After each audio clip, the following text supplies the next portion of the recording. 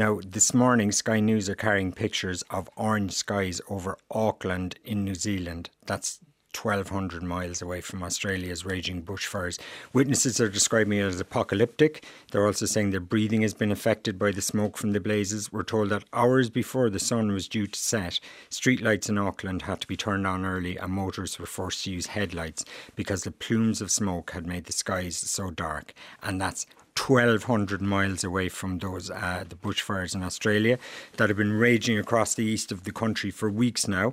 They're showing no sign of abating this weekend. The Prime Minister is finding himself under a huge amount of pressure over his handling of the crisis.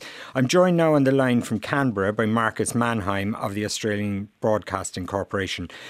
Marcus, welcome. Can you give us an outline of the situation as it stands right now? Hi, good evening, Brendan. Yeah, sure, that's right. Well, I can tell you a little bit about where I am, Canberra. It's the world's most polluted city at the moment, and it has been for many days now. Now, this is normally a pristine mountain city. It's the capital. It's just under 500,000 people. Normally beautifully clear air and water, and that situation that you described in Auckland, so far away, is pretty much what we've been living through for weeks. I should point out that I'm actually not that close to any fires at the moment. The only significant blaze is about 50 kilometres away, 75 kilometres away. But these fires are just so huge. They're so enormous, and they've been burning for so long that they're affecting everything and everyone in this part of Australia, this very large part of Australia. So I can tell you what that means here in Canberra. It means people are wearing masks outside all the time. We had a normal sunny day today, but I didn't see the sun at all. It was just a orangey red haze. At times it gets very dark, and there's the smell of fire, of wood fire everywhere. You just can't escape it.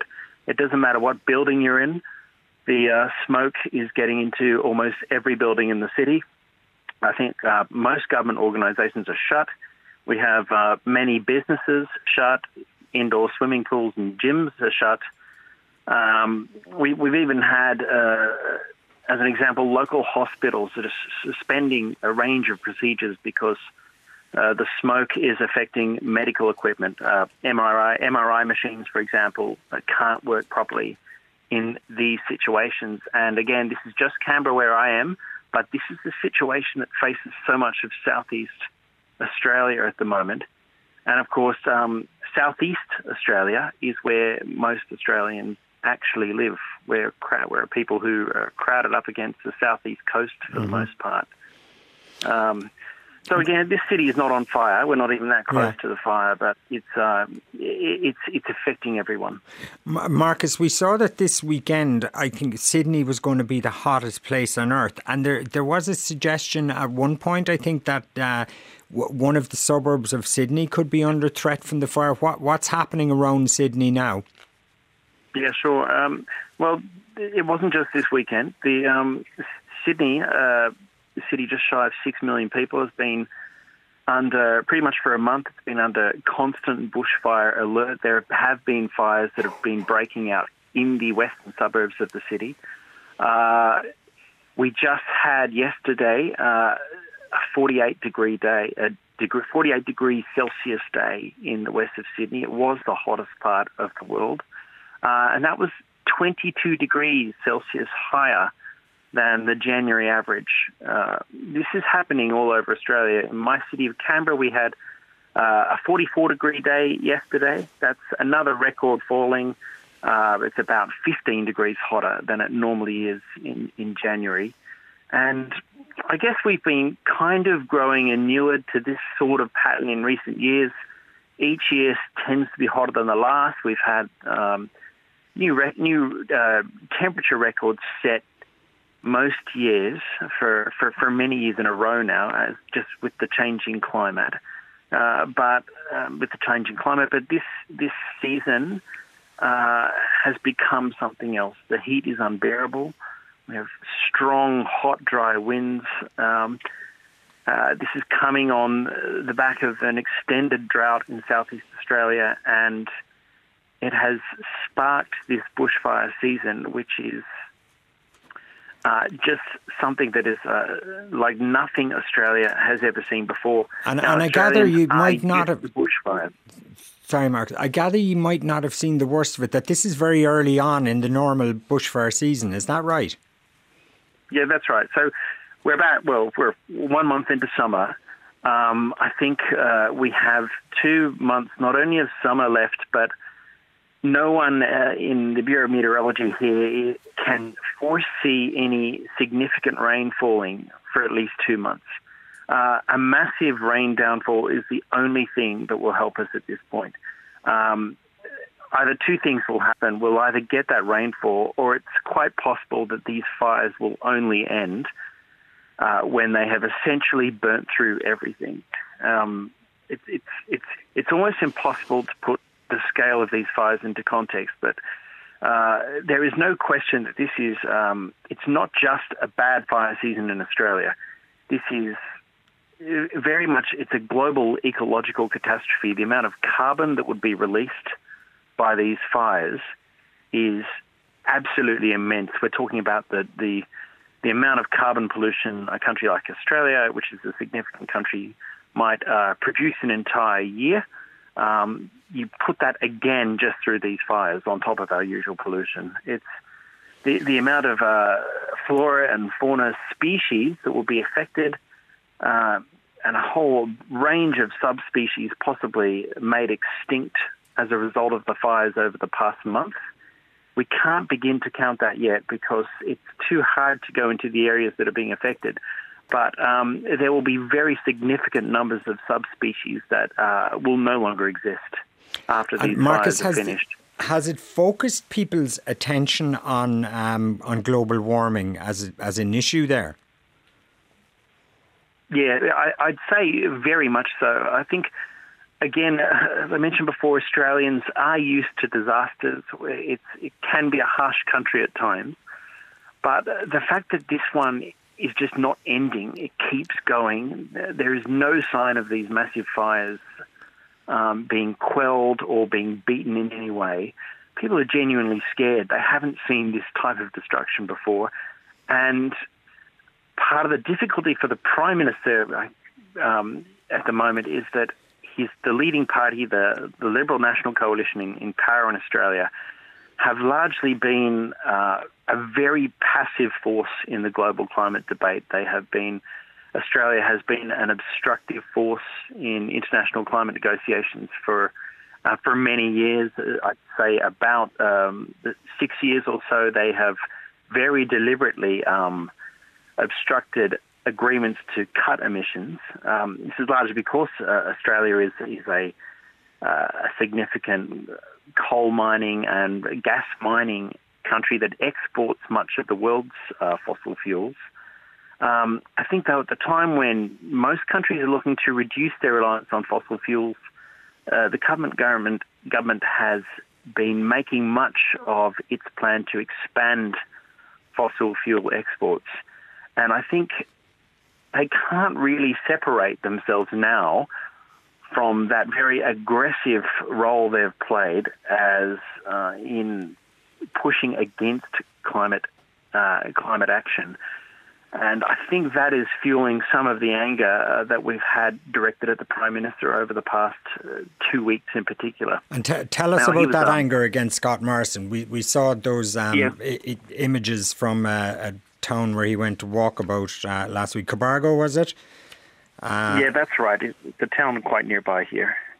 Yeah, I think, he was, I guess, over the Christmas season, many politicians do take a short holiday. He was on a bit of an extended holiday in Hawaii, and he didn't cut or stop that holiday despite knowing, I guess, that these fires were getting extremely serious. And by the time he came back, I think a lot of the damage for him personally was already done.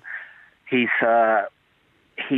tried to show that he's been active since returning by making a series of announcements. Some of them, for example, 3,000 defence reservists have been called up compulsorily to be deployed to fire-affected areas. Now, that hasn't happened before in Australia's history. We don't get those types of compulsory call-ups of reservists. He announced today a bushfire recovery agency, but I think Australia is a federal system. We have states and a national government. It's the states and their fire agencies that are currently fighting the fires. They've been openly frustrated with being left out of any of the negotiations about these announcements that the Prime Minister is making. And these senior public servants who head these agencies, who are extremely busy fighting fires at the moment, have actually been quite directly open and political in their criticism of the Prime Minister. That, of course, doesn't usually happen. Public servants don't do that. But such is the anger, I think, that's been directed at the confusing role that the Prime Minister is playing as he tries to show he is an active Prime Minister after being on holiday, that I think he's only damaging himself further. I gather he's actively attempting to deflect blame away from himself today, is he? He has been attempting to remind people, I guess, that fighting fires is the responsibility of the various states that are affected, which is seen as casting blame and doesn't look particularly good. And then at the same time, he's saying that the federal government, the national government, will play a coordinating role and a leading role, and those two messages don't really sync with each other. Again, adding to, I guess, the confusion around his political messaging at the moment. Marcus, the picture I don't think there's any way he can successfully salvage his reputation at the moment, given how distraught and upset people are, and then there's that overhanging issue, of course, of climate change, because I think it's very apparent to most people that this is real climate change, what it looks like now. Marcus, the picture you painted at the beginning of Canberra, the pictures we're seeing of these walls of flames, these enormous fires, and I gather with one wind change, you can go from being not in danger to suddenly in danger. It's all very unpredictable. Is there an air of panic out there? How are people behaving around the streets? Are people going about their normal lives, and like this idea that there's no potential end to it? I think that's the worst aspect is that it's not ending. So in the lesser affected communities, like, for example, my city, where at the moment it's just the blight of smoke that we're dealing with, there's no forecast that this is going to end for months. And this is a whole city where shops and organisations just can't operate. I'm in a news studio at the moment, and the smell of bushfire smoke is everywhere.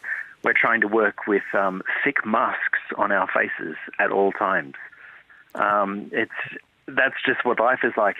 The other thing is that these fires have taken place during the summer holidays, when many Australians in the southeast generally head to small beach villages and towns. One of the things that has really contributed to panic is that many of those towns where people went to were cut off by the fires because they grew so massive so quickly. They forced roads to be closed. This caused many thousands of people to be stuck by the beaches as the fires just swept through towards all of these communities. We had the Navy having to extract thousands of people from some beachside places with naval ships and helicopters. These towns were cut off from mobile telephone coverage for days, many of them. Some of them had their treatment plants knocked out, and so they didn't have clean drinking water. There was power supply shutdowns, and there was shortages of food and fuel. Now, all this has been happening over the last 2 weeks in a wealthy, developed country that doesn't deal with these issues at all. Yeah, okay. And Marcus, again, it's ongoing. Yeah, it's an extraordinary picture you paint, and God, look after yourself. Okay, thank you very much, Marcus Mannheim from ABC Canberra, and we'll take a break.